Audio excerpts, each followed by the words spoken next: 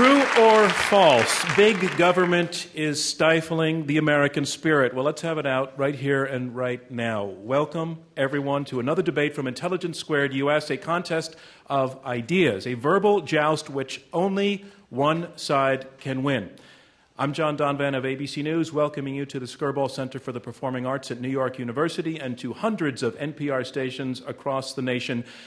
As these two teams on either side of me, two teams of two, try to win you over.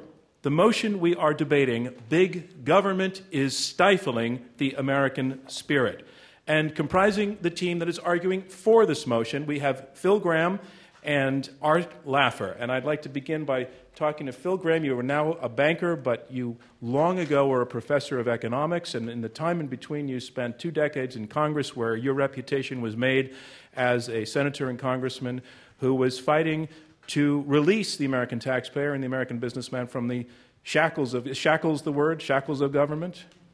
You accept that with a nod? And I don't think many people know this, but you now remember this, but you actually went into Congress as a Democrat. And it was at the time that you supported the Reagan tax cuts in 1981 that your fellow Democrats pushed you off of the House Budget Committee and you switched parties.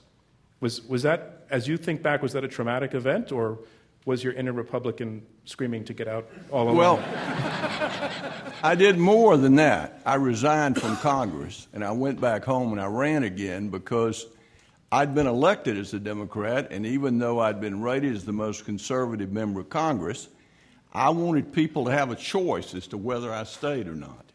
And I had 9 Democratic opponents, and I beat all 9 of them.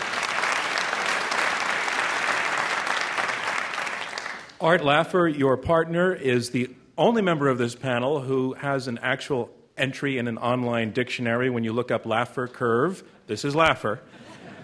Made famous in the 1980s as a symbolic representation of the concept that in certain situations, as you lower taxes, government revenue can actually go up. And Art, the myth, or the story about this is that you actually brought this to the Gerald Ford White House. You sat down with 2 young men named Dick Cheney and Don Rumsfeld and drew it on a napkin.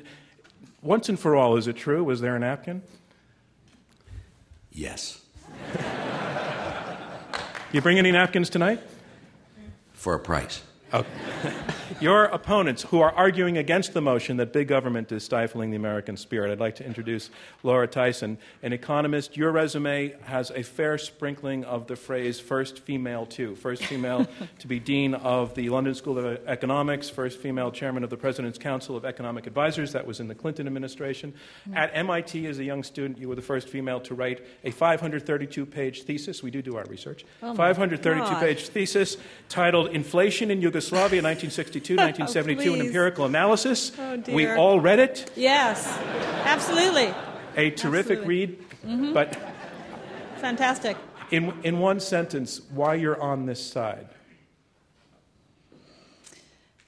You know, I really do believe that there are tasks that are appropriate for governments to carry out and that citizens wish them to carry them out, and that we have to worry about doing them well, but we have to do them. Thank you very much. And your partner, Nouriel Roubini, who famously predicted the housing bubble and then predicted the crisis that followed it. You were right, fortunately for you. This is your second debate with us. You previously debated where you took the side that the financial crisis should be blamed on Washington, not on Wall Street. You won overwhelmingly 60%. So you are risking your perfect record by being here tonight. Welcome, Nouriel Roubini. Great being here. And to all of our debaters.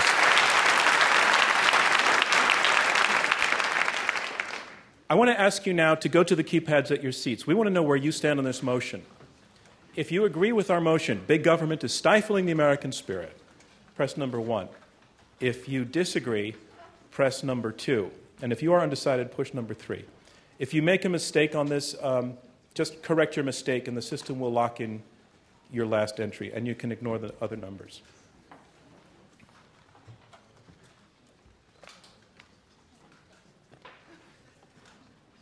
Everybody good? So in this debate, you, our live audience, are the judges. By the time the debate has concluded, you will have been asked to vote twice, once before the debate And once again, at the end, after all of the arguments have been made, and the team that has changed the most minds in the course of the debate shall be declared our winner. Now, we need to take a quick break because we have a slight television problem, and some stage guys are going to come out and make an adjustment, and then we'll move on. And I only know that because of the secret voice in my ear, which was telling me to buy gold earlier.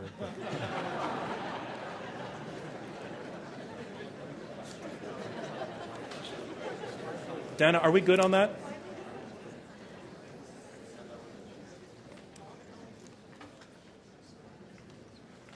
Okay. It's being worked on. It's just invisible at the moment.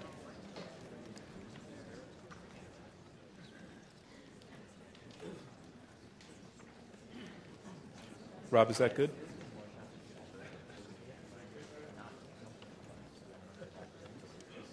We're good? Okay. Okay. We're back in business.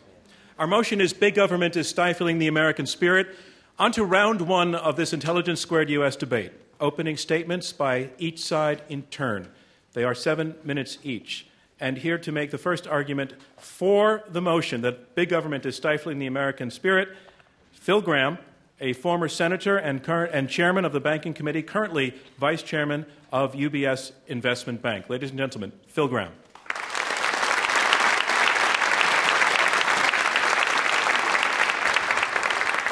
John, thank you very much, and thank you for coming tonight in Bloomberg. Thank you for hosting a debate on issues. Ideas have consequences, and debating ideas is always important for a free society. Since the Enlightenment, it has generally been accepted that limited government is the key to freedom, and that freedom is the key to unleashing human potential. Freedom has allowed ordinary people to do extraordinary things, and America is proof that freedom works.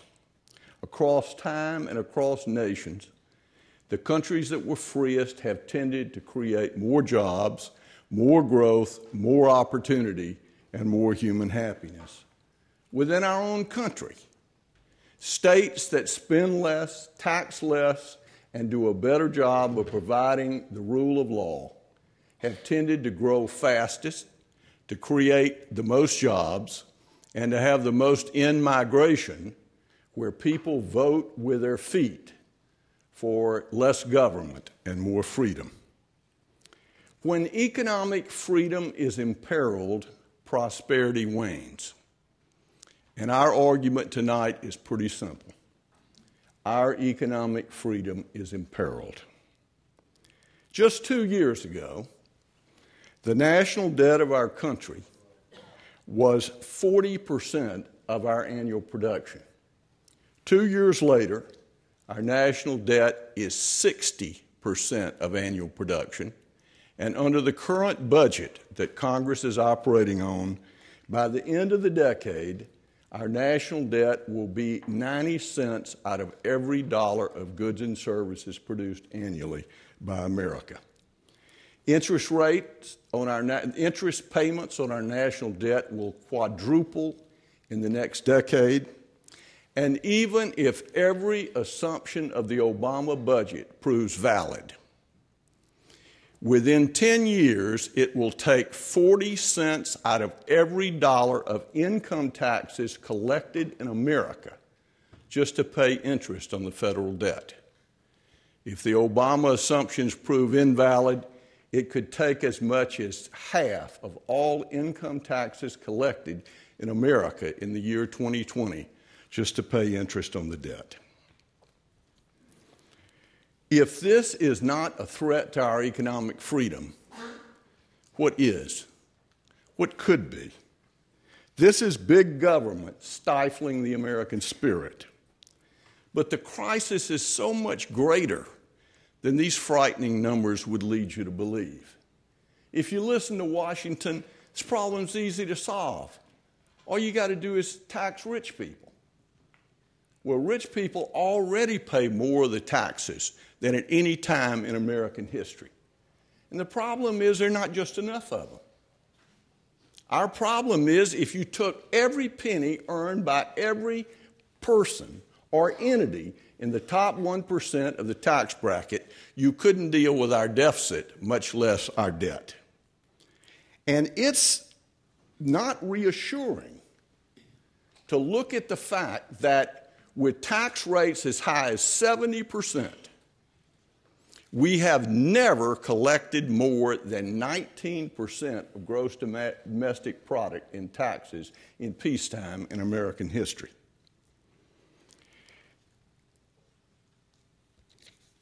You often hear the discussion about the top 1% as if these were rich people. But the reality is that since 1980, when we lowered marginal tax rates, small and medium-sized businesses have changed the way they're taxed from corporate entities to being taxed as individuals. The Finance Committee has estimated that as much as 2/3 of all the income of all the tax returns filed in the top 1% of income earners comes from partnerships, proprietorships, pass-through structures, and Subchapter S. In short, from small businesses filing as individuals. The policy that we're told will tax John Q. Astor, in reality will tax Joe Brown and Son hardware store. And here's the rub. In recoveries, small businesses create 2/3 of the jobs. It is simply not feasible, given where we are in the economic cycle, to be raising taxes on small business. The solution to excess spending is not excess taxes. It's less spending. If you're in a hole and you can't get out, the first thing you need to do is stop digging. And stop digging now means stop spending. But if we can't get our government to stop spending, how are we ever going to get them to reduce spending, to reform entitlements, to address Social Security, to address Medicare, to address Medicaid? Well, let me suggest that we not give up on America and that we not give up our own confidence in the system. It's important to remember that we overcame 10% unemployment, double-digit inflation, double-digit interest rates, economic stagnation, malaise, self-doubt, and the Soviet Union in the 1980s under Ronald Reagan. It seems like an eternity ago, but remember, a Republican Congress worked with Bill Clinton to reform welfare and to balance the budget and to put America to work. We did it once, we can do it again, but we can't do it with the same old programs and the same old politics as usual. Thank you all very much. Thank you, Phil Gramm. Our motion is Big Government is Stifling the American Spirit. And now to speak first against this motion, Laura Tyson, a professor at Berkeley's Haas Business School and a member of President Obama's Economic Recovery Advisory Board. Thank you. Thank you, and I'm honored to be part of this debate. I should say that I was inspired to a world of debate by my son, who's in the audience, who devoted much of his college and high school career to debate. So I hope I do a good job as a debater. How big should the government be is my question. And I think that depends. It depends upon the tasks and the challenges that government undertakes. It depends upon what its citizens want the government to do. The government in a democracy is us. We cannot blame the government. We have to look to ourselves. And one of the main points I want to make tonight is we don't do it. We refuse to do the arithmetic. We want the government to do a lot, and we don't want the government to pay for it.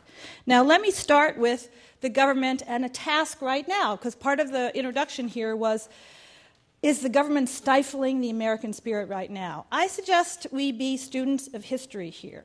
The U.S. has just gone through one of the world's largest financial crises in economic history. We know a lot about financial crises across our own economy over time and around the world.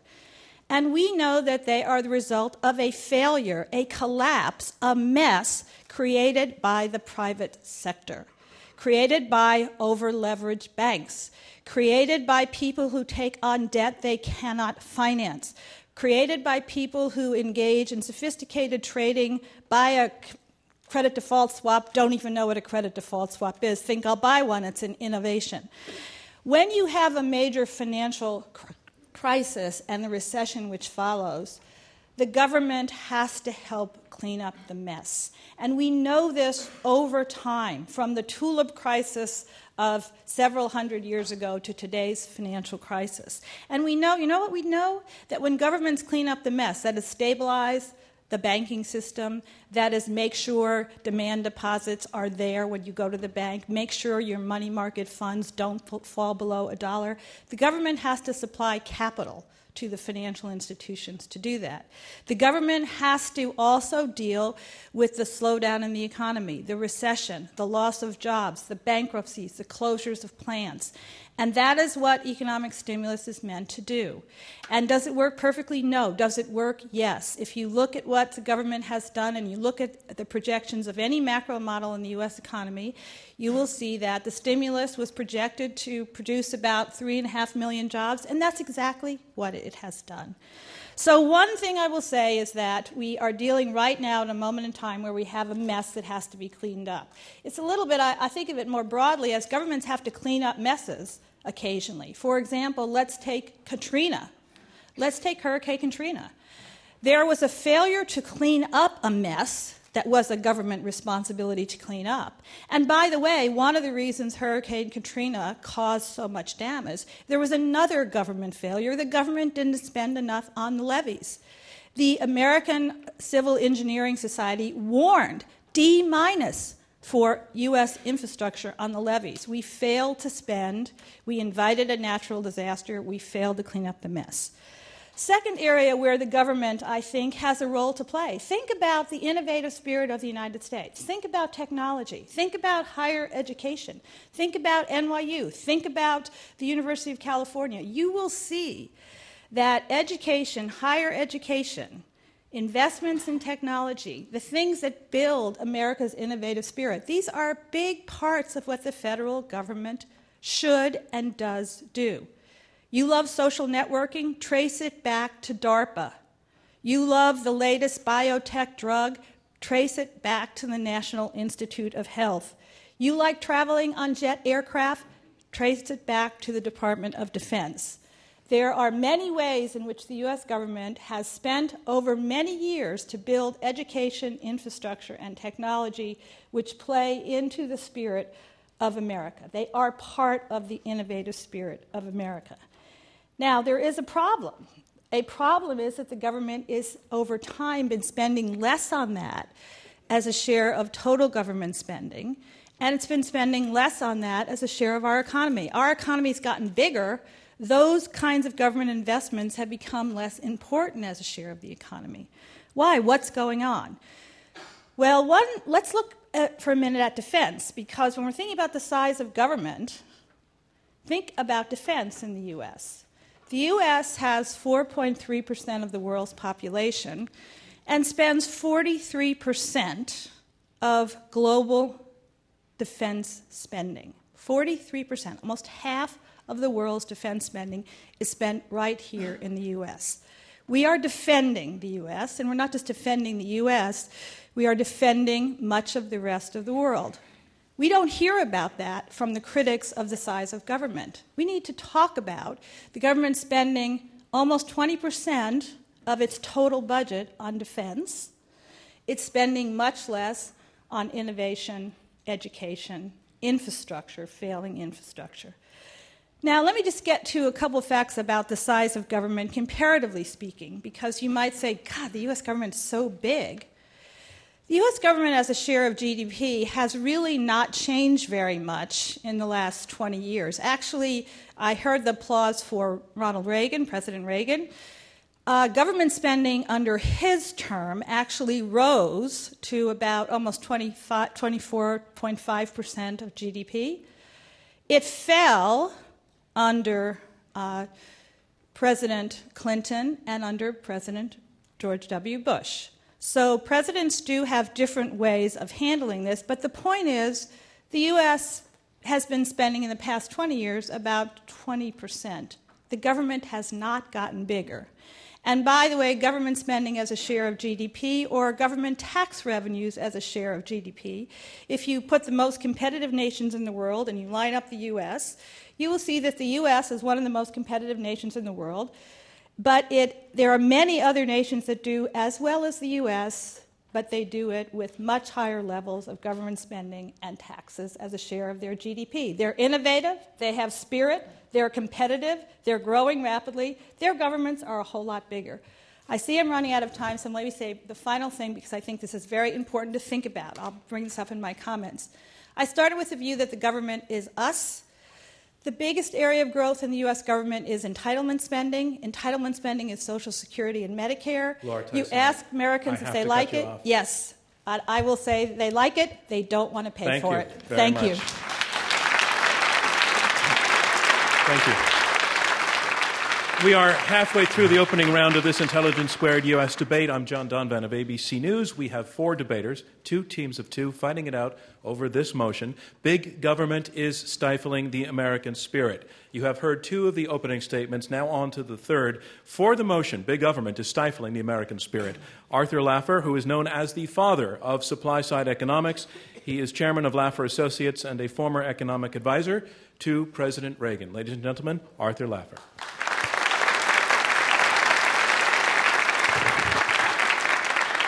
The first thing I have to do is lower this microphone a little bit. You're pretty tall, Phil. But and in the other sense, I'll keep my comments short, if you know what I mean. Now, you told me I had to start off with a little light something or other, they said. And I was talking to my granddaughter, Maggie Rembert, about saying something light, and I didn't really know what to say. She said, Papa, you can always tell them about the invisible man who married the invisible woman. The kids weren't much to look at either. Let me, if I can, I'm going to stick with, sorry. Let me just start with, I'm going to let Phil's facts speak for themselves, and I agree with him wholeheartedly on the road to prosperity.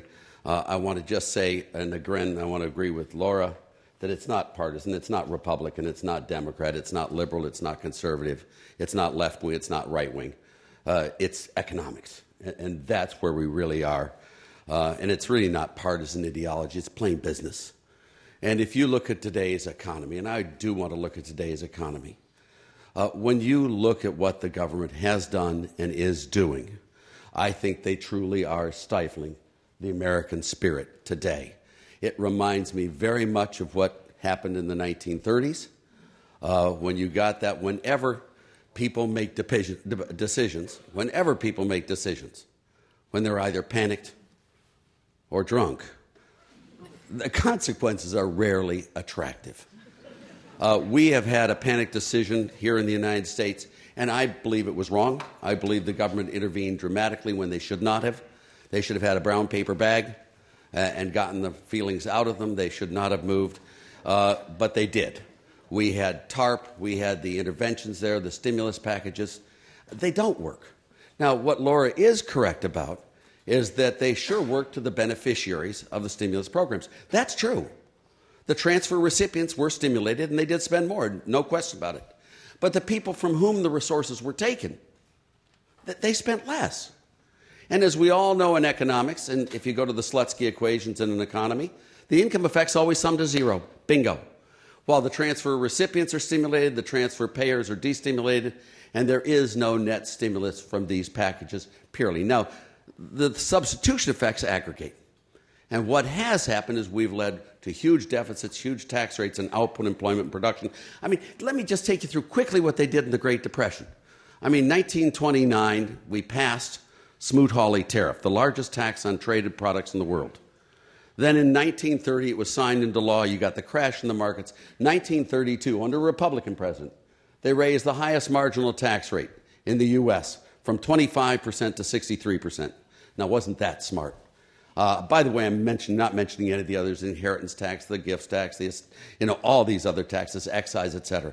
1936, under Franklin Delano Roosevelt, a Democrat this time, they raised the highest marginal tax rate from 63% to 79%, and then on up the next year to 81%. You wonder why it was the longest, deepest depression in U.S. history. That's why. I mean, they raised the estate tax up to 90%. I mean, it's amazing what happened there. What you're seeing today in the United States is an exact pattern following that. When interventionist people get going, you can't stop them. And that is precisely what's happening in the U.S. In part, it's because of the agency problem. And the agency problem is very simply that the people in government don't bear the consequences of their own actions. They are not compensated for their success or their failures. They're compensated. It's very different than what happens in the private sector. And that's why you get a misbehavior there. Just on the stimulus, let me just try it. If something doesn't work in a two-person economy, it's not good economics. Take two farmers. That's the whole world. If one of those farmers gets unemployment benefits, guess who pays for them? The other farmer. You know, there is no tooth fairy in government. There is no Father Christmas working on the Treasury staff. My colleague Milton Friedman was correct when he said there ain't no such thing as a free lunch. If you look at tax rates on the upper income groups, anyone who looks at these data from the statistics of income, these people know how to get around taxes. If you raise their tax rates, they shift their income, they shift the location of their income, they shift the timing of their income, they shift the volume of their income, and they pay less in taxes. The only group that consistently pays less when you raise their tax rates and more when you lower them are the top 1% of income earners. That is literally what happens. Again, just to finish my comments, and I'm going to finish my comments early if I can, John, but I don't want to go way over your head on this. But if you tax people who work and you pay people who don't, do I need to say the next sentence to you? Help me. If you tax rich people and you give the money to poor people, you're going to get lots and lots of poor people and no rich people. The dream in America has always been to make the poor rich, not to make the rich poor. I mean, if I can quote John F. Kennedy here, and I'm a Kennedy Democrat from the 60s. I've worked with Democrats as much or more. I mean, I started with Phil Graham. Can you believe that? When he was a Democrat. But, Kennedy put it beautifully when he said, the best form of welfare is still a good, high-paying job. I mean, Benjamin Hooks, I thought, did it wonderfully when he said that, blacks are hired last and they're fired first. The only way we're ever going to get jobs and keep them is there's so darn many jobs around, they got to hire us. I want to tell you very seriously, there is only one solution to the economic problem that we're facing, and that's economic growth. And to get that economic growth, you've got to realign incentives, both in government and in the private sector, to make sure that you produce the way you should in this country. And with that, I'd like to say thank you to the group that are putting on this debate. You guys are all wonderful. Thank you. Our motion is Big Government is Stifling the American Spirit. And finally, our last opening statement against the motion comes from Nouriel Roubini, a professor at New York University's Stern School of Business and chairman of Roubini Global Economics, nicknamed Dr. Doom.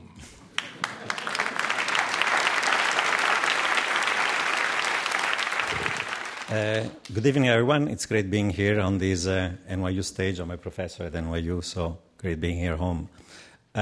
Is big government stifling the American spirit? My answer is no. You heard Graham and Laffer bashing big government. They're the two high priests of supply-side economics, what is also referred to as voodoo economics. Actually, the term voodoo economics was first used by George Bush when he was campaigning against Reagan during the 1980 presidential campaign. It's a religion, but because it's based not on facts or science, but on faith. They have 10 commandments. Big government and most government spending is always wasteful and stifles the American spirit. First, Second, free markets always know best. They never fail. They never experience financial crisis.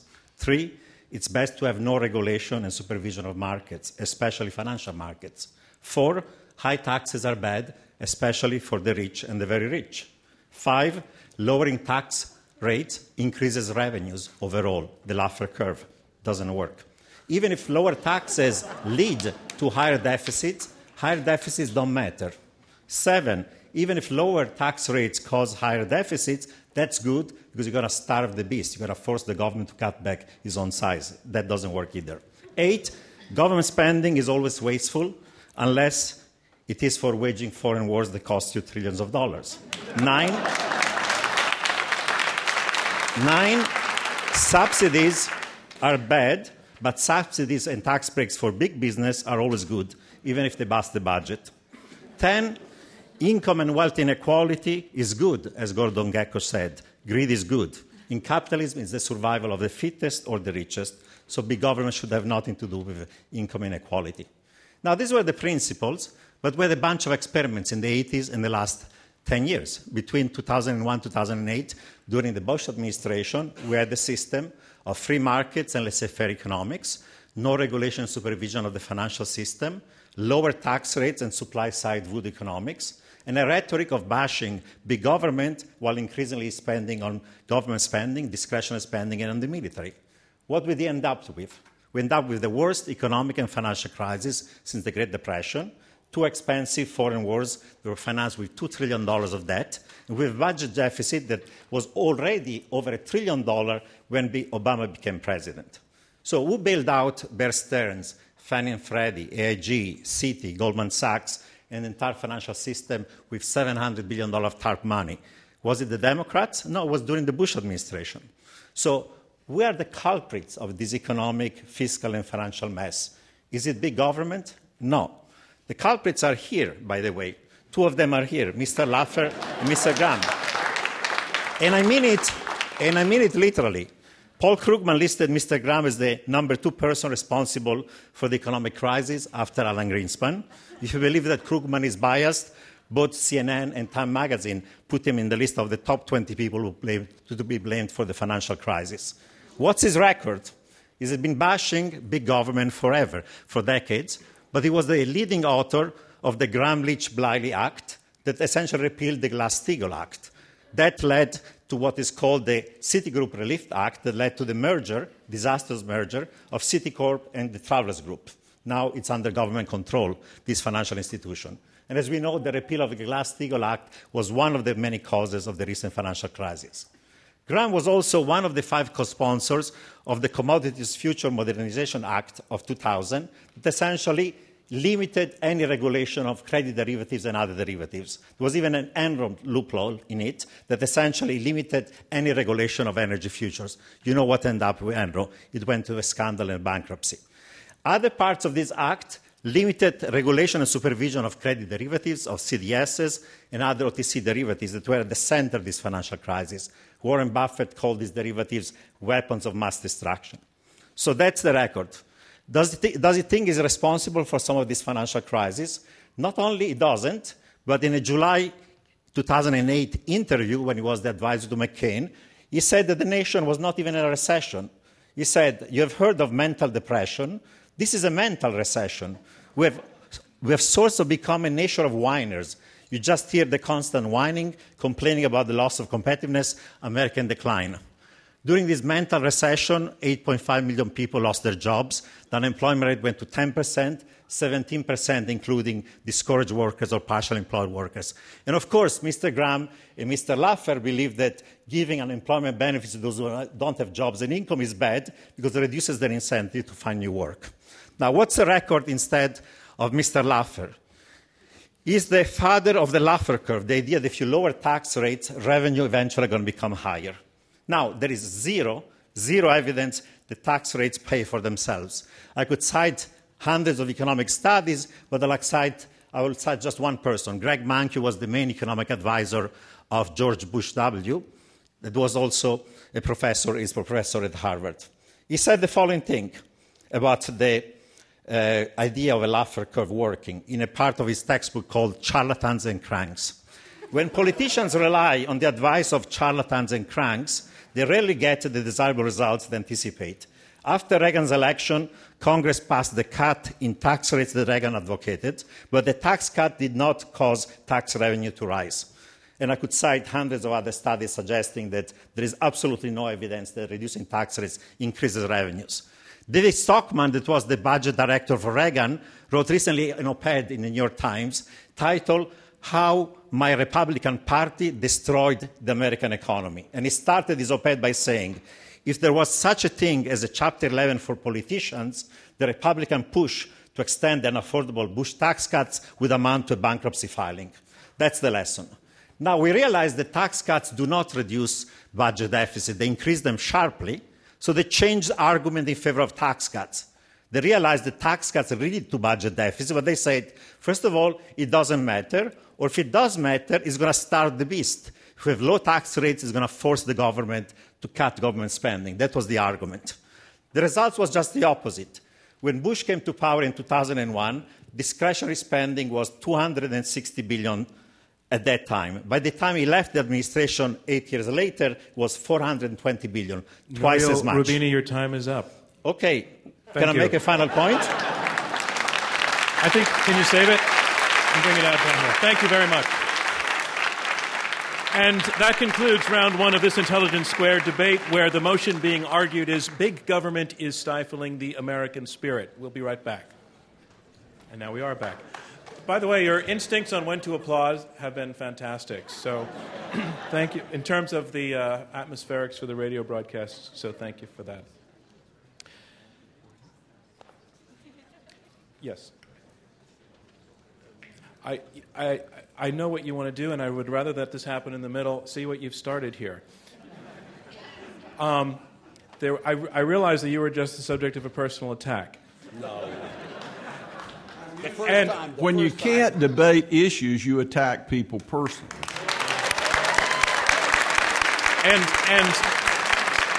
And what I would like to do because of that is to ask you to take just 1 minute, and then we can move on to the substance of the issue and leave it at that.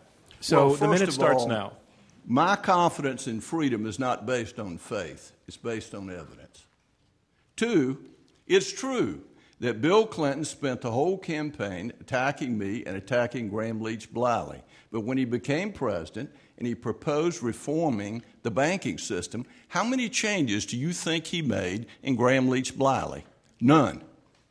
In fact, he strengthened Graham Leach Bliley to require systemically significant companies to become financial services holding companies under Graham Leach Bliley. So the plain truth is, Graham Leach Bliley broad-based organizations did better during the financial crisis. There would have been more failures without the law.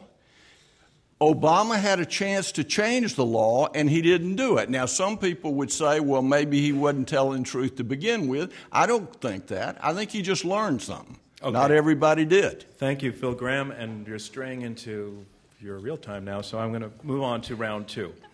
Big government is stifling the American spirit. That is our motion, and now we move on to round 2, where the debaters address each other directly. The side for the motion, Phil Gramm, who fought to shrink government when he was in the Senate, and Art Laffer, the man behind the curve, arguing that government ties the hands of the truly creative and innovative, those who would otherwise help grow America and create jobs. The side against the motion, big government is stifling the American spirit, Laura Tyson and Nouriel Roubini, insisting that governments and laws are needed both to rescue those who are in trouble and to police those who, left to their own devices, particularly in the world of business, would do much more harm than good and have in the very recent past. We're now going to move into that part of the debate where I ask questions, you ask questions, and the debaters can talk with one another directly. And I want to go to the issue of substance, to the side that's arguing against the motion. And your opponents are proposing a thesis that when the rich are taxed, they stop doing the thing that they stop producing growth. Can you go specifically to that issue, to that thesis, which is really the core of their argument? Laura Tyson. Well, I'm not sure I would agree it is the core of their argument, because I want to say that I think the issue that we need to discuss more is that as a country, we actually, as I said, want the government to spend money, but then we don't want to pay for it. And one of the words that was only used here once tonight but needs to be brought back is the word entitlement. And I think it's important to point out right now that according to the CBO, within 15 years, entitlements plus net interest will absorb all of the tax revenues of the U.S. government. We could not do anything else. No education, no technology, no infrastructure, no other government whatsoever. So I think that as we debate what kind of tax system we're going to have, and I think that's a legitimate area of debate, we also have to address the fact that 78% of Americans will say growing costs of entitlements pose a major problem for the United States. But if you ask them what to do about it, 56% say no tax increases to solve the problem. 66% say no benefit cuts to solve the problem. A third of the people say no change whatsoever to solve the problem. A big problem, but not my problem. And I do think we have to ask ourselves the question of, if we want to spend on programs, how are we going to finance But how about the them? question I asked you? But I think I'm happy to answer that question. But I honestly think it's your teammate would like to know. Yeah, Rubino. go ahead. There is absolutely no evidence that increasing tax rates on the rich when they are at normal levels is going to reduce labor effort. When Clinton came to power, he raised the marginal tax rates from 35 to 39%. Everybody, including this gentleman, said it's going to be a disaster, a recession. Guess what? We had 8 years of the highest economic growth in the U.S. economy, right? And no effect on the tax burden of anybody. Okay?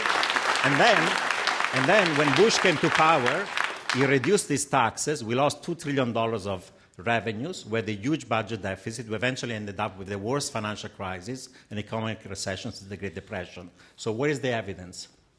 Arthur Laffer. Yeah, I'll try to get you the evidence. I mean, let's take Bill Clinton. And Laura, I think you did a great job with Bill Clinton. And I voted for Bill Clinton twice, and God knows I didn't vote in that party's primary. So I voted for him twice, and I thought he was a great president.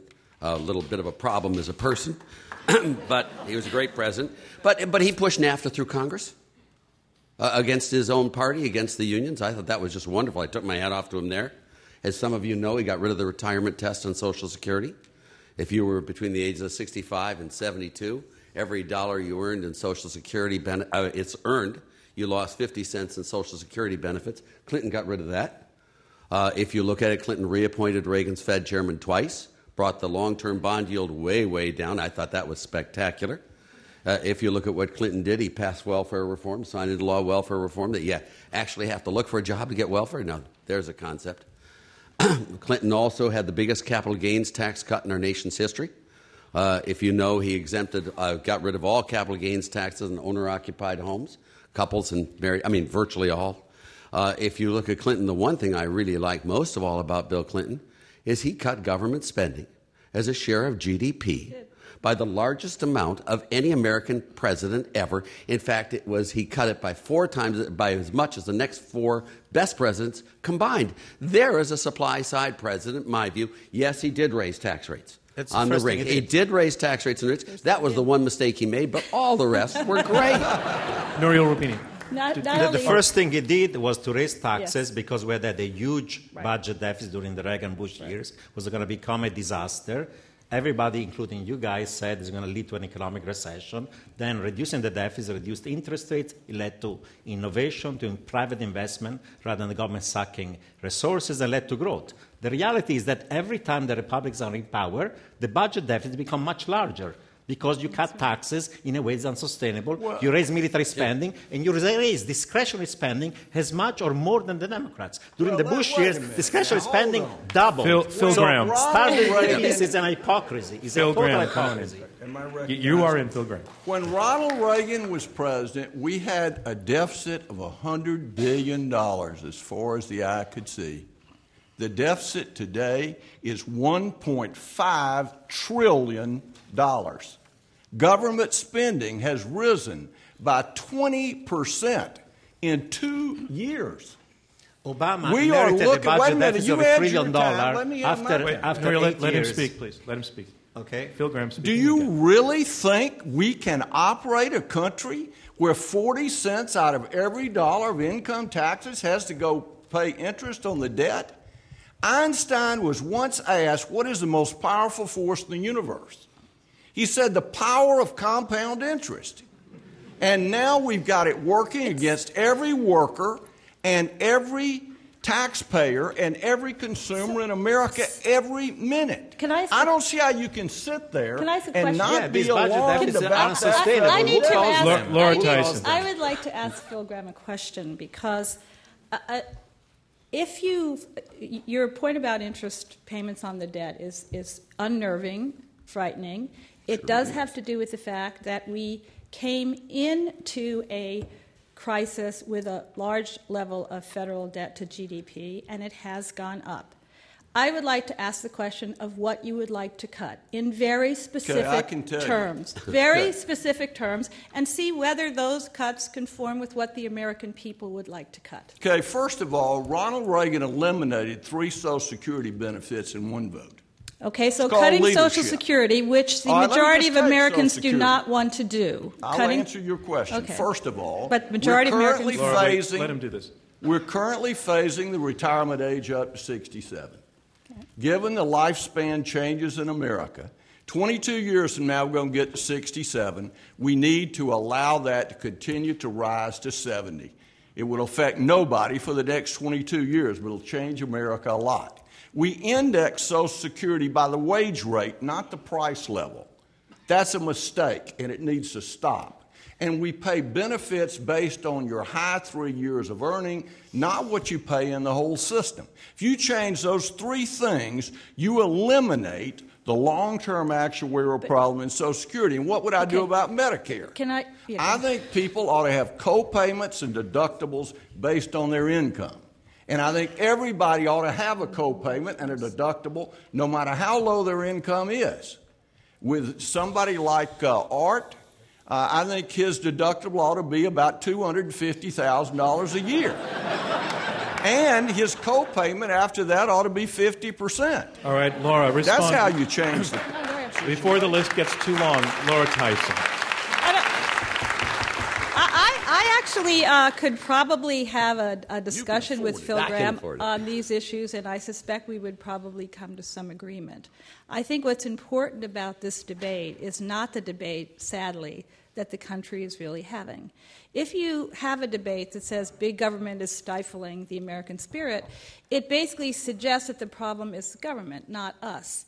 And if you ask people, and I've already said this, are you willing to cut benefits or raise taxes to bring this cost situation under control? The answer is no. So one of the things we actually have to do as public figures is to educate people. I think that Phil Graham has put out some interesting ideas. I think that those are ideas which a lot of people would disagree with. I think that, but nonetheless, those are the kinds of things we have to discuss. Not some sort of fantasy about size of government. Forget it. About the particulars of the big programs that are driving the government debt. And on the issue of making Social Security solvent, the 75-year actuarial hole is basically the same size as the Bush tax cuts. So there's a nice choice for people, all right? And remember, as Nouriel said, going back to the Clinton-level tax rates would go back to levels of rates that coincided with the most prosperous peacetime period in U.S. economic history. So those are not tax rates that are going to stifle the American spirit. It is a way to pay for the actuarial shortfall of Social Security. You might not want to do it that way, but at least recognize that's a choice. Art Laffer. Yeah. First, I'd like to ask Nouriel not to quote me when it's incorrect.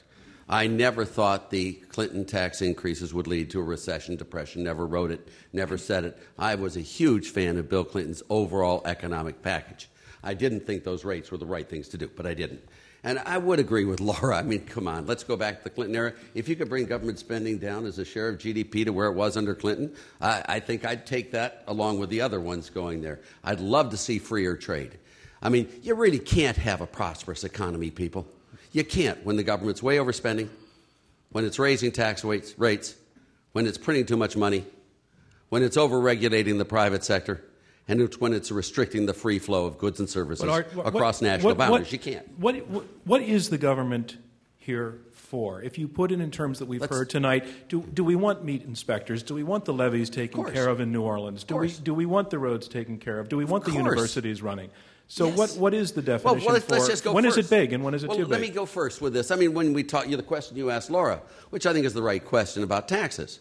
I mean, what I do is what Jerry Brown did when he ran for president in 1992. I get rid of all federal taxes, except for sin taxes, and have 2 flat rate taxes, one on business net sales and one on personal unadjusted gross income. If you did that, you could have Jerry Brown's flat tax of 13%. Now, if I remember correctly, Jerry was not a right-wing Republican. Did I miss that somewhere? But I did all of Jerry's tax work. First place, make the tax codes efficient so you don't have all the loopholes and everything to get around them. Don't make it so that Warren Buffett never pays taxes. But I think he doesn't. Unrealized capital gains is taxed at a 0 rate.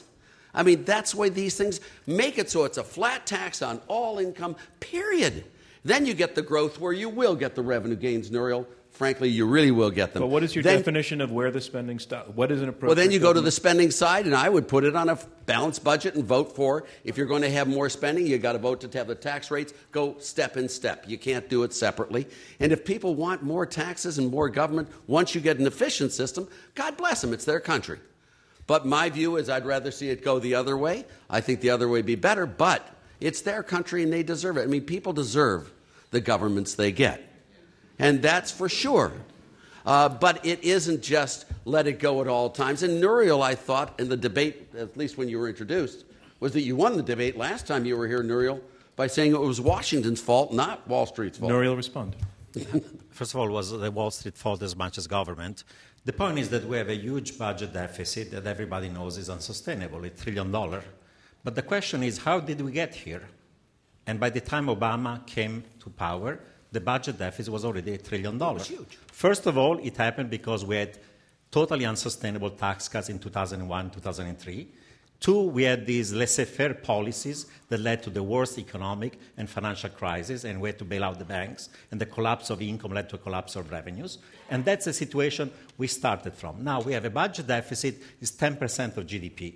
Do we really think that we are going to be able to reduce spending by 10% of GDP? Everybody agrees we need entitlement spending reform. We have to restructure Social Security, Medicare. We have to cut entitlement spending. But how are you going to fix this gap? How are you going to go to a zero budget balance? When Bush left the administration, the tax rate in the United States as a share of GDP, revenues of the federal government were 15%, the lowest in the last 60 years. The average has been 20% because of his reckless tax cuts. So we need to reduce the budget deficit. We have to cut spending, but we have also to raise gradually over time revenues. There is not going to be any way in which the American people are going to decide to slash Social Security, to slash Medicare, to slash military spending, and not have any revenue increase. So we have to find a way in the middle, but you guys are always on the side, lower taxes that every time they're implemented during the Reagan years or in the Bush years led to bigger budget deficit and lead to economic and financial disaster. Phil Graham. Well, first of all, I don't defend spending under George Bush. Neither do I. I thought we had an unnecessary deficit. I thought we let spending get out of control, especially after the House became Democrat and you had Pelosi as Speaker. No, it's just a plain fact. In seeking consensus, George W. Bush spent money. We should have forced the defense buildup as we fought wars to be offset against weapons procurement. But the plain truth is Obama has proposed to expand or to extend the Bush tax cut except for $30 billion. Nobody is proposing to take that tax cut back. And look, let me tell you, having looked a long time at Social Security and Medicare, you can't deal with these problems by raising taxes. You have got to be willing to change these systems and make them more actuarially balanced. When people started getting Social Security, The average American didn't live to be 65. The world has changed. The system didn't change. There was never a trust fund. It's a financial Ponzi scheme of the worst sort. We've got to go back and fix these things. And doing polls, Americans will always say they don't want to fight a battle intellectually as long as it's a choice. But when you give them effective leadership, they're willing to fight those battles. Lord Tyson. And what both parties need to do is give people a way of solving the problem instead of just simply saying, well, the people don't want to solve it. Okay, let's bring in Laura Tyson to respond briefly because we have to take a break. My response would be that I do agree that we need to give the American people a choice. But I do want to say the American people, through poll after poll, are not willing to do basic arithmetic. This is not a size of government problem. It's an arithmetic problem. If we'd never had the great financial crisis of 2008 and 2009, we didn't have it at all, we would still face unsustainable deficits and debt driven by our programs that are the most popular programs with Americans. We haven't talked about health care reform tonight. I try sometimes to link what we're talking about to the experience of other countries. I mentioned that we have a relatively small government by other countries' standards that are very, very competitive, growing economies with satisfied people who have suffered less from the Great Recession. Most of these countries have very different health care systems than we do. And let's be clear about this. Medicare itself as an entitlement problem is because of health care cost growth. But it's not because Medicare grows faster than private health care. It's because we have a private health care cost problem in this country. We spend 3 times as much as any other country on a per capita basis on health. Our health care costs grow most rapidly, and we do not have better quality, we do not have better outcomes, we do not have more choice. Americans don't want to hear this, but they need to hear it because you cannot solve the deficit and debt problem, which would exist independent of the crisis, as I said, if we're not serious about health care reform. And you know how this was discussed by the critics of big government in the debate about health care reform? Controlling costs was described as death panels. Death panels. That's how you take a serious issue and you make it an ideological debate which precludes making tough choices. All right, thank you, Laura Tyson. We're going to take a brief break. And when we come back, we're going to take the audience's temperature on what they're hearing. So I mentioned before the debate that we want to try something tonight where we want to very briefly ask a few of you to raise your hands and in 2 or 3 sentences answer a question that I'm going to put to you about what you're hearing tonight.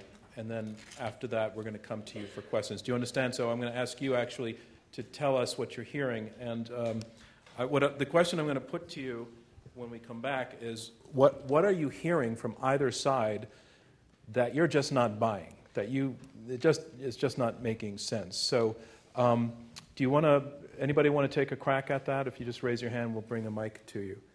Okay, there's a gentleman in a green shirt here, and a woman, the woman necklace, and if you can come down the steps. Yes, you can stand up. And on the right side, okay, the gentleman in the black shirt, I think it's black. Yes, stand up. So I'd like you to just tell us when we come back to this, just very briefly, 2 to 3 sentences, what you're hearing, why it doesn't work for you. All right? Does everybody have a microphone? And I'd like, no, the gentleman in the green shirt has a microphone. Can the 3 of you stand up? And I'm going to go in that order, okay? So we come back. Our motion is big government is stifling the American spirit. And now at this point in the debate, we'd like to hear from you in the audience. Just take your temperature on what you're hearing. And the question I want to put to you, as you listen to this debate and you listen to these panelists debate, what are you hearing that you are just not buying? Let's start with you, please. It's not so much a question of what I think can you start again? Your mic is on now. Hello? Okay. What I'm not hearing is the issue of jobs creation. Is it possible that lower taxes, although they would probably increase the deficit, might also stimulate jobs creation, which would result in more tax paying, and also what hasn't been mentioned is more consumption and greater confidence on the part of the consumer to spend money and stimulate the economy? Thank you. That was perfectly timed. Sir, you saw the model. What I'm not hearing is that there's evidence that the Laffer curve is maximized at 70% income tax. I'd like to hear more about that. Okay. And, sir? And in my case, what I'm not hearing is what's going to happen for the next generation. For us, we're graduating from school, in my case at least. I don't want to go back to Kennedy, Reagan, what they did, what they didn't. I want to know what we're going to do now to solve the crisis that we have in hand. Okay, thank you. So what we're hearing is a little bit of concern about the future, and Phil Graham, you actually discussed this being a very bad time to be young. Can you take on that topic? I don't know. Any time is a good time to be young. True. Well done. Touché. I think the link between marginal tax rates and the exertion of human energy is one of the best documented links of any economic observation in history. Secondly, we do need to create more jobs, and that's what this debate is really about, even though, quite frankly, I didn't realize till you said it that we hadn't been talking about it. And what does your future depend on? Does it depend on government getting bigger?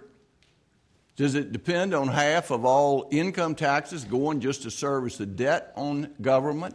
Or does it depend on more opportunity and more freedom, where ordinary people are empowered to do extraordinary things? America is not a great and powerful country because the most brilliant people in the world came to live here. It's a great and powerful country because ordinary people like us have been able to do extraordinary things with our freedom. And that's what I believe is in peril. That's why these numbers scare me. All right, let's go to questions now. And these are questions. And again, questions are terse, and they are questions. And please don't read statements. Please don't do two-part questions. One part, choose your part. And try to keep it on our topic. And this gentleman, red suspenders. Sir, if you can stand up, the camera will find you. You're on the left side. And if you can just take a second, I want to make sure the camera has you. Okay, go ahead and ask your question. I was hoping to hear something about the stiflage of the American spirit. I heard a lot about... Sir, can you hold the mic closer to you and repeat your question because they can't hear you? I was hoping to hear more about the stiflage of the American spirit. I'm not sure that I heard exactly what the American spirit is, how many people, what percentage of the population has this American spirit now, and what, in what way is this stiflage going to have any effect on the rest of us who go about our quotidian daily lives? Laura Tyson. Yeah. Let me say a little bit about that because I think we can also relate it to jobs. I mean, I think when I think about the American spirit and I think about the current situation, I do worry most about young people. We've talked about the government tonight. We haven't talked about state governments. State governments do have balanced budgets. One of the reasons that you don't feel so much of the federal stimulus effect is because states have had to contract a lot. And do you know where they contract? They contract in education. That's where they have to contract. So if you think of the American spirit as art programs, if you think of music programs, if you think of it as athletic programs, if you think of it as foreign language programs, if you think of it as your child going to school in a safe building structure that's energy efficient, all of those things are being stifled because the state revenues have collapsed because we are in a major recession. And the major recession was caused by a major financial shock. And frankly, again, there's no easy way out of this. And I, for one, think because the federal government can afford to borrow at very attractive, very low interest rates, near record low interest rates, we should be helping those who are unemployed get training. We should be helping teachers stay in school. We should be providing aid so that every single kid who wants to go to college right now can afford to go to college. What a better time to go to college than right now? So those are the ways in which I think the debt we inherited, the concern about deficits, the unwillingness to let the government help as it's helped throughout history in this kind of crisis, to help ordinary Americans achieve their spirit. Do you think, Laura, the American spirit is presently stifled? I think the American spirit the confidence in the U.S. has been shaken by the depth of the crisis we are in, and I think the way we are forcing cuts on basic services like education is certainly stifling the spirit and perhaps the life prospects of kids who are 5, 6, 7 years old. Okay, Remember, Phil, we have 25% now, almost 25% of children in poverty. You've had to run, Laura, at the mic. States. Let me bring in Phil Graham, please. Phil. Well, let me first say I agree with you.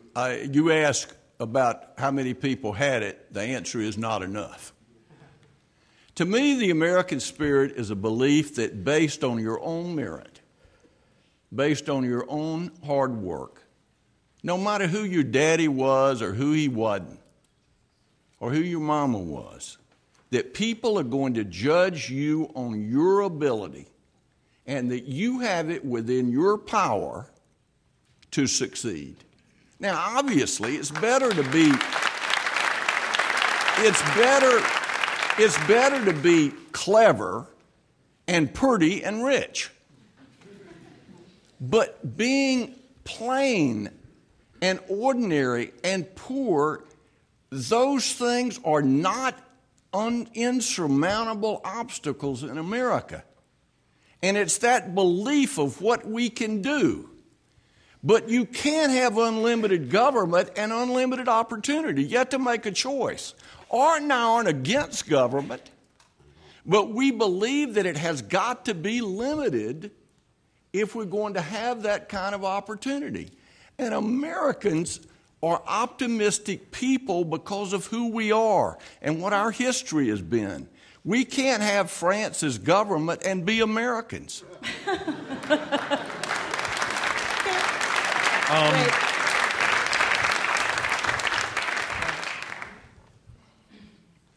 Could you rise, sir? And just give a beat. Okay, they've got you. To Mr. Rubini, I think we're all agreed that one thing that is stifling to the American spirit is the financial crisis, as you noted in your remarks. Now, so whatever caused the financial crisis is presumably stifling to the American spirit, and has been noted. When you were last here, you successfully argued that government is the primary cause of the financial crisis, not the private sector. Ergo, it is government that is stifling to the American spirit. So I ask you, why aren't you sitting over there?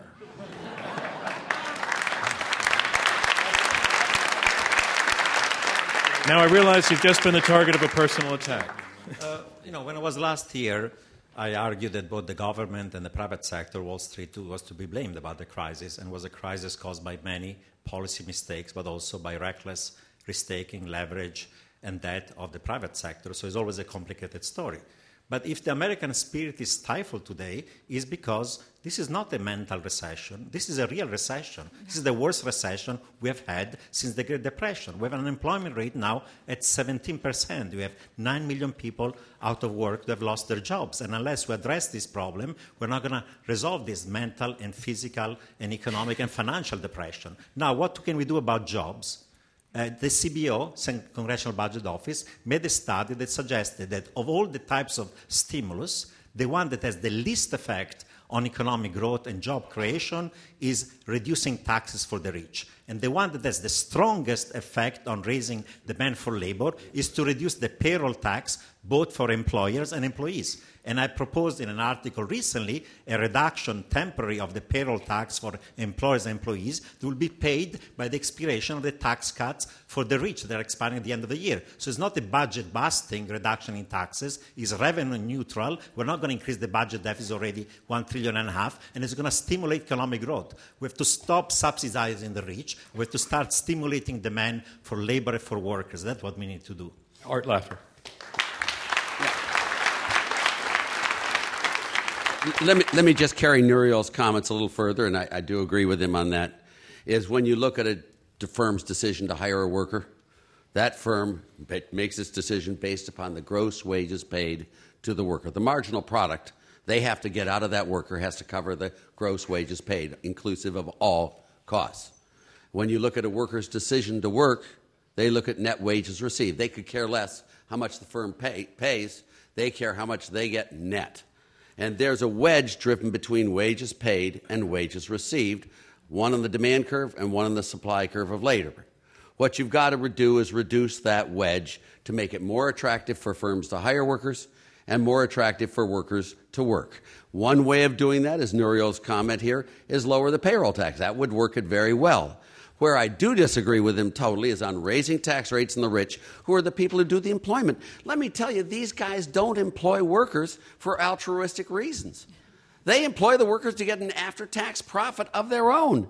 And if you make it discouraging for them to employ workers, they're not going to employ them. These people are the decision makers. And that's what you've really got to worry about. It's not an equity argument of whether the rich can afford it or not. It's whether they'll disemploy people or not. Just look at their behavior. That's what you've got to do. But he's right. It's the wedge between wages paid and wages received, and that is the key to bringing employment back. Everything we're not doing today. Can I ask Art a question that actually combines something? So Nouriel is suggesting, and it's something I also support, think about bringing the top two Bush tax cuts for the top 2% down back to the Clinton era, and using the money, which is $30 to $40 billion next year, either for a payroll tax deduction or for more aid to the states or for a number of other things. Yeah. Now, you suggested Art, that you were concerned about raising taxes on the rich. This would basically be bringing them back to the Clinton level, which you thought was fine. It actually worked really well. I thought his whole program was fine. We need the revenue. No, but that was a key part of his program. That was the first, as Nouriel has already said, that was the first thing he did. The reason that the Democrats lost control of the Congress in 1994 is because the Republicans claimed that the Democrats were responsible for the largest middle-class tax cuts in history, the largest middle-class tax increase in history. Do you know what that was? A 4.5-cent gasoline tax, okay? So I say, you think those taxes of the Clinton administration were fine. Let's go back to them, take the money, which is $40 billion next year, and my goodness, we could find several ways. The CBO listed about 10 different ways of using that money to create more jobs. All right, I have to do a quick piece of radio for radio right now. Our motion is big government is stifling the American spirit. This is a debate from Intelligence Squared U.S. I'm John Donvan of ABC News. We are in the question and answer section of this debate. We have 4 debaters, 2 teams of 2, debating this motion. Big government is stifling the American spirit. And I want to take to this side, one moment. I want to take to this side a specific recommendation that Nouriel makes in his new book about Wall Street compensation. He talks about the need to cure compensation, and he's not talking about the amount, he's talking about the way in which it's structured, which he said helped encourage practices that led to the financial crisis. Moreover, he says government needs to be involved in this process of curing compensation on Wall Street. Your response to that concept? I want to say one thing about rich people. How many people poorer than you Phil, can you answer my have question? ever hired you? Mr. Graham, okay. Can you answer my question? I'll be glad to answer it. Look, the last thing in the world we need is government setting people's compensation in the private sector. I work for a big investment bank. Some people we pay a lot of money to. Do we want to pay it? No. The problem is they'll go to work for somebody else. That's what's called competition. And when we start setting our value judgment as the standard by which we're going to gauge value, we start making a mistake. Now, I don't have any problem with deferred comp that tie people's objectives to long-term earning, but the idea that government ought to be involved in setting compensation is as alien to the American spirit as any idea can be. The trouble was we privatized the gains, the bonuses, the profits in good times, and then those guys led to a reckless financial crisis, and now we socialize the losses, and everybody here has to pay for those compensation. That's why the government has to interfere, I'm sorry to say. It was a $2 trillion bailout of Wall Street. Who's paying for it? We are paying for it. And you don't want any control on compensation either. All right, let her repeat. That is the problem with government. Nouriel just said it right. Nouriel, let me just you said it right. The government shouldn't bail these guys out. They shouldn't bail out the housing industry. They shouldn't bail out any of these guys. The only bailouts you should do are for individuals who are unemployed or can't help themselves for a time period, but it shouldn't be 99 weeks. That doesn't make any sense. It doesn't make it so it's not worth the working. Well, and by the way, Laura, one factual thing. I did support Bill Clinton, and I thought he was a great president from the standpoint I did not agree with that tax increase. Please don't put that on me. I thought he did lots of other things that way overwhelmed that. Okay. But that was one thing I did not support. Okay. Sir, you have a necktie, and if you stand up, a mic will come to you. That's everybody, I know. Okay, go ahead, please. Pardon me if I get my facts wrong, Senator Graham, but it is my understanding that the bank that you serve as chairman, UBS, received a bailout from the government of Switzerland. Do you feel as though that is incongruous with the position you're taking in this debate? What can you tell me how you're relating that to our motion? Well, it's the role of government in the private sector. It may not be the American government. All right, fair enough. I just wanted to get that clarified. Well, let me say, as you can tell by my accent, I'm not from Zurich. Okay. Had I been in Swiss politics, I would not have been for the bailout. It is clear to me we would have survived and prospered without it. I do believe, however, that it is important to note that it was government through CRA pressuring banks to make subprime loans. It was federal quotas on Freddie and Fannie where they had to hold more and more subprime paper. As our dear colleague argued when he was last here, this was a crisis made in Washington. True. I also think it's important to note, and I'm not here to defend a bank bailout, but I think it's pretty clear Freddie and Fannie have not paid their money back and probably never will. Almost all the banks have paid it back with a profit. Who owns Fannie and Freddie? I want to say two things about this financial crisis. One is just to recommend a book, because I've used history a lot tonight and I haven't cited the book. The book is called This Time It's Different. It's a great book. Everyone should read it. It's based on an analysis of financial crises over time and across countries. You don't have to mention, there's no Fannie Mae or Freddie Mac in that book. There's no particular piece of legislation. There are some basic things that are true in financial crises. They have to do with over-leverage. They have to do with interest rates, which are too low. Credit is too cheap. People get over-leveraged. They have to do with overconfidence. People basically are overconfident. We know this from more and more studies of how people make economic decisions. So the first point is we shouldn't debate the cause of the crisis in terms of a particular piece of legislation or a particular institution. We should go and look at history. And but Laura, how does your point relate again to our motion? My point is about the bailout. My point is about right now we're looking at the size of government at a crisis moment that we have not lived through before, anyone in this room, that occasionally societies go through, that when that happens, governments tend to increase in size, they double, they triple, the government debt as a share of GDP rises by 85%.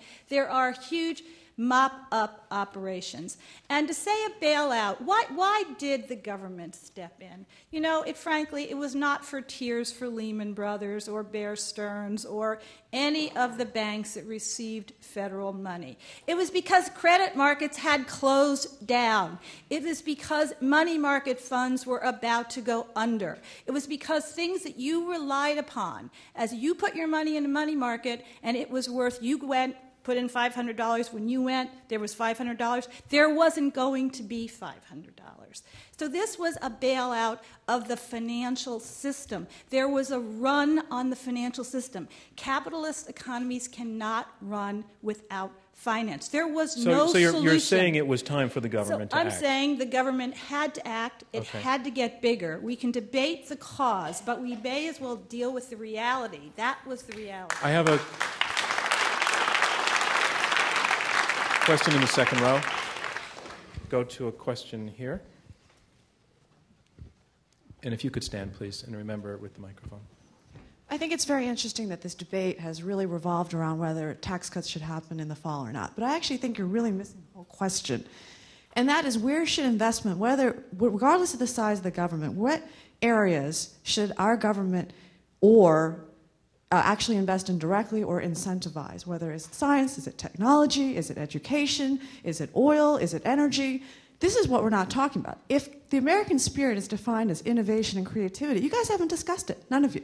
So I'm very curious as to what your top 3 investments would be and how it would happen. So can I say that I thought... Laura, I want to let Phil Graham, because you've had a run. Well, Phil. First of all, it is hard for me to see government as a driver of creativity and innovation.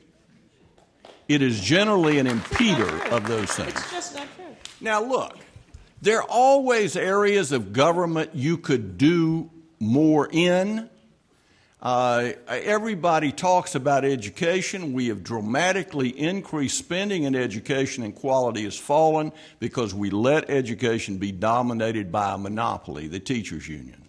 So we need to make some dramatic reforms.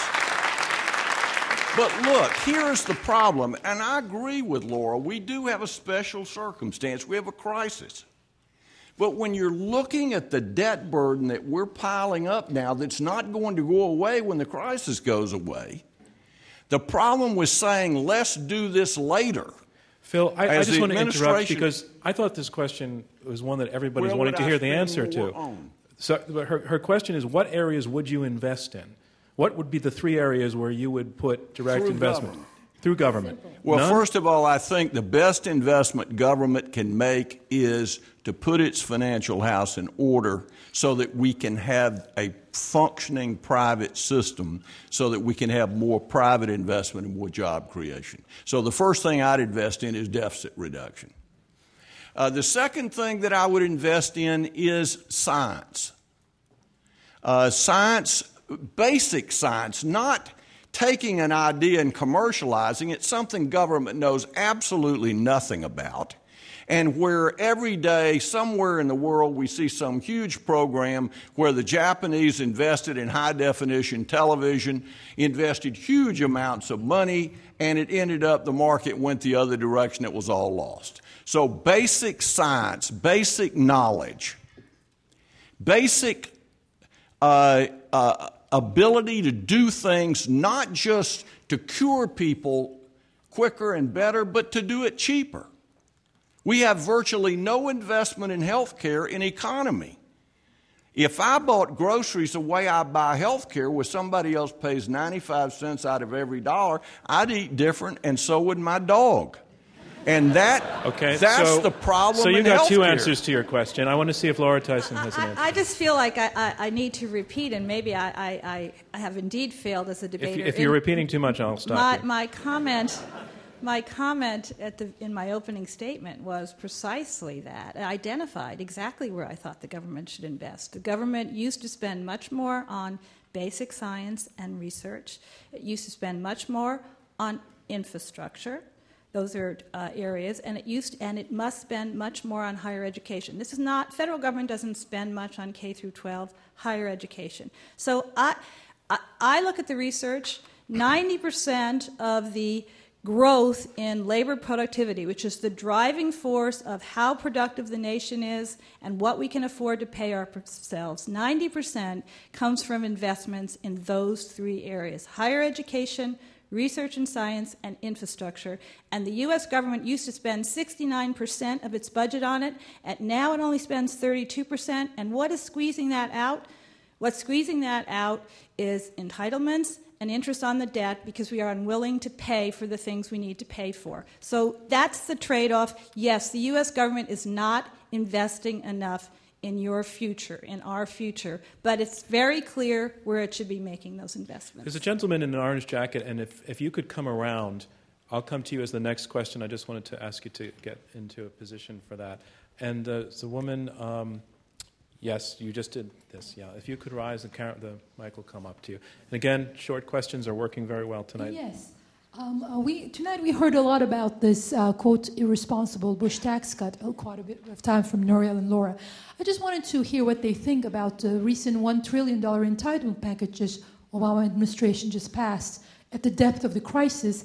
And I would think that it's a perfect example of big government stifling the American spirit, and I would like to hear what they think about that. Why do you think it's a... Let me ask her for clarification, please. Why do you think that that's an example? Because I think it changed people's expectation about the government's role in the society, basically taking much more role and being much more invasive, and also basically increase people's expectation that the taxes are bound to go up. Okay, thank you. Laura Tyson. I just need a clarification. The $1 trillion, are you referring to health care reform? Yes. Okay, so what we know about this is that, again, the nonpartisan Congressional Budget Office has basically determined that that package, if put in place, will actually reduce the deficit. It will reduce the deficit. Now, all right, the reason you don't believe that if you're laughing, is because you don't believe that health care costs in the United States in the private sector are going to slow down. Because the only way we can get control over the federal government's health care spending, which is now more than half of all health care spending in the United States, is if private health care costs slow down. Remember, we're spending 3 times as much as any other advanced industrial country. There are lots of other models out there. They're not all socialized medicine. We are doing a lousy job in the healthcare sector. Sir, can you come down into where the lights will be able to see you, about 5 more steps? So I think that the $1 trillion has basically been credited as something that will pay for itself if we get healthcare costs down. And if you laugh, it's because you don't think that will happen to our society, and then we're not going to be better off. Sir. As a lonely citizen... Can you bring the mic and start again sure. closer? That's great, thanks. As just one citizen, is it fair that I have a right to keep more of what I earn, or should I be required to give more? Yeah. Well, that's red meat to you guys, I think. First of all... Enjoy. I think that we define freedom far too narrowly. The question we've been asked is a question about freedom. To what degree should people be able to keep what they earn? To what degree does a person own and therefore have the right to keep the product of the sweat of their brow? I was always amazed when I was in government at all of the empathy that went to people who were riding in the wagon, that were benefiting from government, but no empathy for people that were pulling the wagon. On welfare, you can get $17,500 of benefits per child. And under the federal tax code, if you work for a living, you get a $1,000 tax credit per child. Shouldn't we give people pulling the wagon the same benefits we give people riding in the wagon? Laura Tyson, this is going to be the end of this section, so it's time for your flourish. End of this section. This is not the 2 minutes. No. But your response is going to conclude so our one second. point we haven't raised tonight, because we've talked a lot about taxing the rich and we've talked a lot about the past. So I think it's important to know that the last time the income distribution was as unequal in the United States as it was in 2008 was 1928. That the share of income going to the top 1%, the top 0.01%, is larger than it's ever been in our country. And we need to just think about that. Now, that goes to the issue, and I ended a comment I made before about we need to also think about the fact that now about a quarter of our children live in poverty. This is about what kind of society one wants. It's not actually about freedom or lack of freedom. It's about what kind of society one wants. And I think that if you take the idea of you own your own self, the sort of logical conclusion of that is that nobody makes any contribution to the common good unless they feel like it. So that means we'd have no Justice Department, we'd have no defense, we'd have no education. It would basically be what's mine is mine, and I'm going back to my house and taking it with me. I don't think that is the notion of what most Americans think is a fair society they want to live in. Thank you, Laura Tyson. And that concludes round 2 of our debate. And here we are. We are about to hear closing statements from each debater. They will be 2 minutes each. And it's their last chance to change your minds. And after they speak, you're going to be asked to vote once again to pick the winner just a few minutes from now. But first, round 3, closing statements. Our motion is big government is stifling the American spirit. And here to make her closing statement against this motion, Laura Tyson, a professor at the Haas Business School at Berkeley and member of President Obama's Economic Recovery Advisory Board. Well, I think to a certain extent you've heard part of my closing statement. I will just reiterate my main points. I think that citizens look to government to do things. Right now, the government has been forced to do more than it normally does because of the crisis. I believe the government will get smaller once we've gotten through the crisis, but I think it's important to do that. I think it is important for the government to invest in our future, and I've made that clear how the government should do that. I've noted that we haven't talked at all tonight about, amazingly enough, defense. If we really want to make the U.S. government smaller, do we really think we want to spend 20% of the government's budget on defense and 43% of the world's spending on weapons? Do we think that's fair? And finally, I would say that I do think that we need to, as a society, ask ourselves the question about what kinds of benefits we want and what are we willing to pay for. Because what has happened in the starving the beast mentality is we actually have made the tax base smaller. We don't tax even at the levels of the Clinton administration, but we've made the government bigger. You know, not only did we fight 2 wars without financing them under President George W. Bush, but we also passed the Medicare prescription drug benefit program. That was more than $1 trillion. No funding, none. The CBO said that would cost $1 trillion with no funding. The CBO in the $1 trillion bill that was just passed said it pays for itself. So where was the big entitlement with no funding? It came under George W. Bush. My point is, if we want that kind of benefit, we better be serious about how to pay for it, because right now, our government is not that big. It's not that big. 24% of GDP will fall to 20%, is up, but we're funding it much. with help from the rest of the world. We don't want to do that. Thank you, Laura Tyson.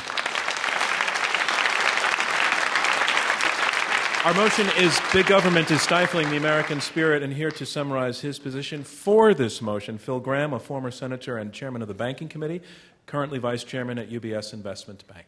I believe that government is stifling the American spirit, and I believe that we have reached a crisis point.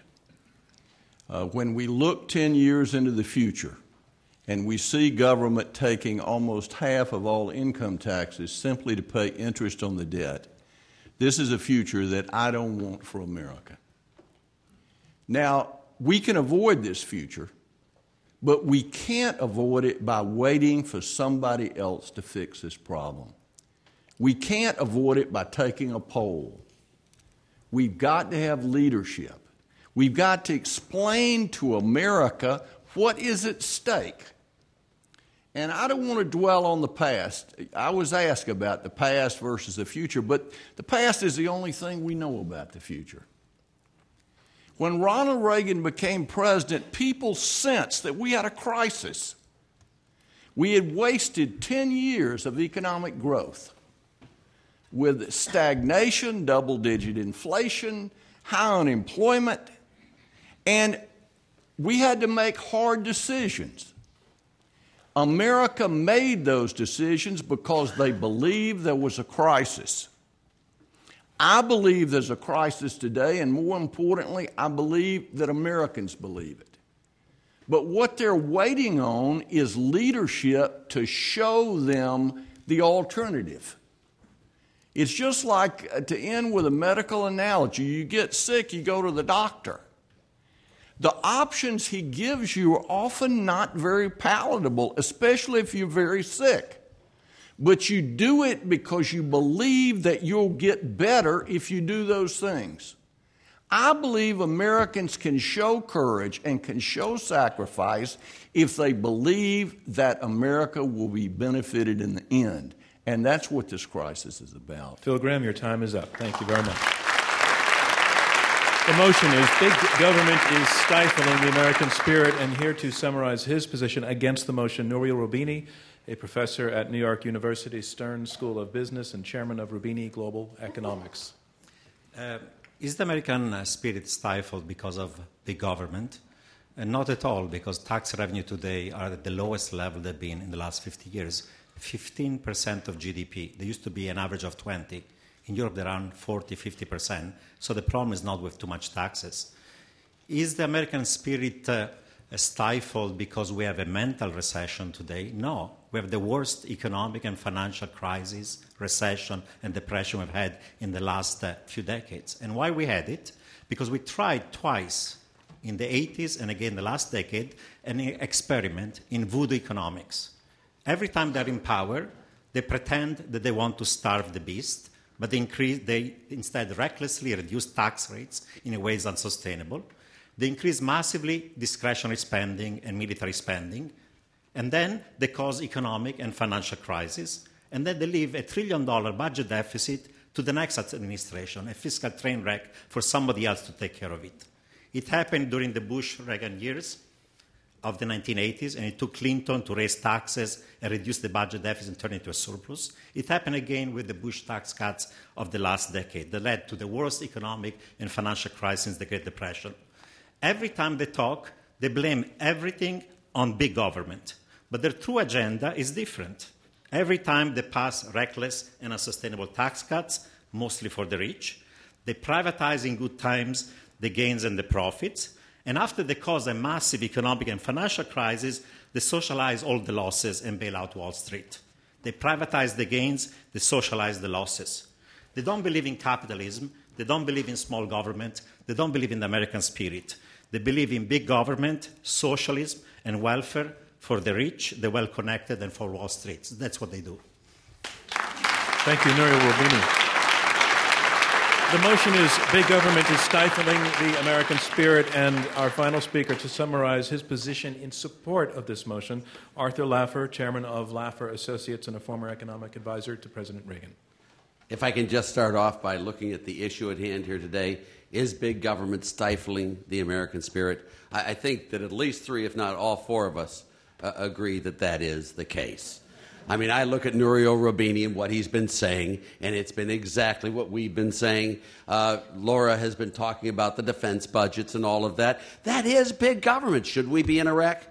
Should we be in Afghanistan? That's a big government intervention which doesn't make a lot of sense to me. Should we socialize all the... No, but I hold that. Should we socialize all the losses for these companies? Absolutely not. But when you can't have a profit and loss system without losses. For people who over-borrowed on their income, for banks that were undercapitalized, if they made a play and it's wrong, let them lose. Just let it go and let the system work and go. Government is way too big. Should we invest in a flat rate tax where the government's not meddling in every single person? Yes, we should. We should do all of that. Government is way too big, and it is stifling the American spirit, as these two and the two of us all agree. If I can... I think Phil Graham's little story is the correct story. I think his facts are great, but I think his little story is you can't have more people sitting in the wagon than you have pulling it. I used to tell my students that if I ran this class like your government runs your country, what I'd do is I'd flunk all the A students out and I'd give all the F students scholarships. But before you laugh, think about it for a second, before you laugh. My A students are a little bit smarter than my F students, so once I change the rules, my A students are able to get lower grades than my F students because they don't randomly make a mistake of ever guessing a correct answer. The distribution of grades is unchanged, period. There's not one change. But what have I done? I've destroyed the entire quality of the educational process.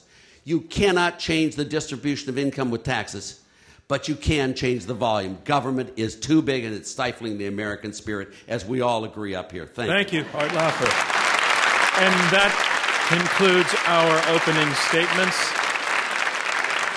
And now it is time to learn which side has argued best, because you and our audience will make that decision. We are asking you again to push the keypad at your seat that will register your vote, and we'll get the readout on this almost instantaneously. You were asked to vote when you came in to tell us where you stand on the motion. We're asking you again, and the team that changes the most minds will be declared our winner. The motion is big government is stifling the American spirit. Press 1 if you are for the motion, 2 if you are against, and 3 if you are undecided. And we'll have the results in just a minute. So while that's being tabulated, the first thing I want to do is I want to thank all the questioners and the folks who stood up and gave their opinions. The questions were terrific. Sometimes a little tricky to get the questions answered, but I think we worked that out. So thank you to all of you for your questions.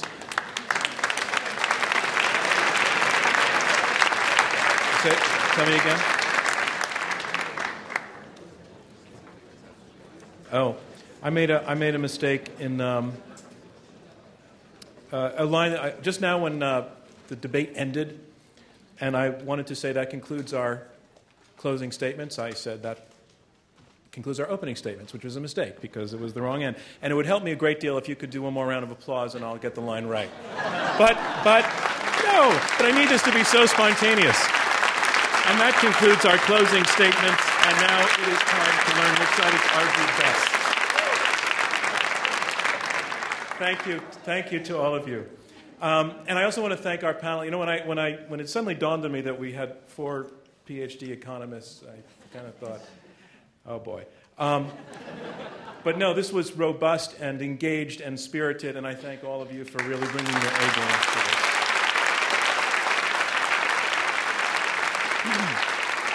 So before we announce the votes, which are being tabulated, a few things that I want to talk about coming up for us. Our next debate will be very soon, Wednesday, November 10th. The motion is Afghanistan is a lost cause. Panelists for the motion are Matthew Ho. He's a former State Department official. He resigned in protest over U.S. strategic policy in Afghanistan. Also, his partner will be Nir Rosen, a freelance journalist and author of Aftermath, Following the Bloodshed of America's Wars in the Muslim World.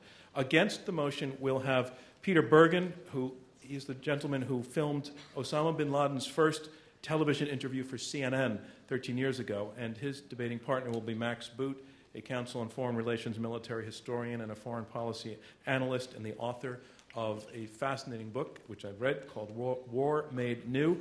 Individual tickets are still available by visiting our website and at the Skirball box office.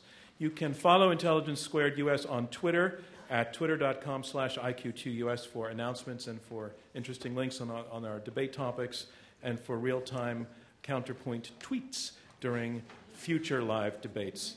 Use at IQ2US and tweet what you thought about tonight's results. Make sure to become a fan of Intelligence Squared U.S. on Facebook, and then if you do, you get a discount on our upcoming debates. All of our debates, we've said this before, and we're very pleased about it, can be now heard on more than 220 NPR stations across the country. You can also watch these debates on the Bloomberg Television Network starting next Monday at 9 p.m. Visit Bloomberg.com to find your local channel. Intelligence Squared is now one of the most popular affairs podcasts on iTunes. And again, our congratulations to Robert Rosencrantz for that achievement, crossing that line. Download and listen to past debates at IQ2 US. All right, now it's all in. I've been given the results. Remember, the team that has changed the most minds here is declared the victor. And here it is. Before the debate, 29% of you were for the motion, 44% against, and 27% undecided. After the debate, 49% are for the motion, that's up 20%, 43% against, that's down 1%. We have 8% undecided. The side arguing for the debate has carried this debate. Our congratulations to them. Thank you from me, John Donvan, from Intelligence Squared U.S. We'll see you next time.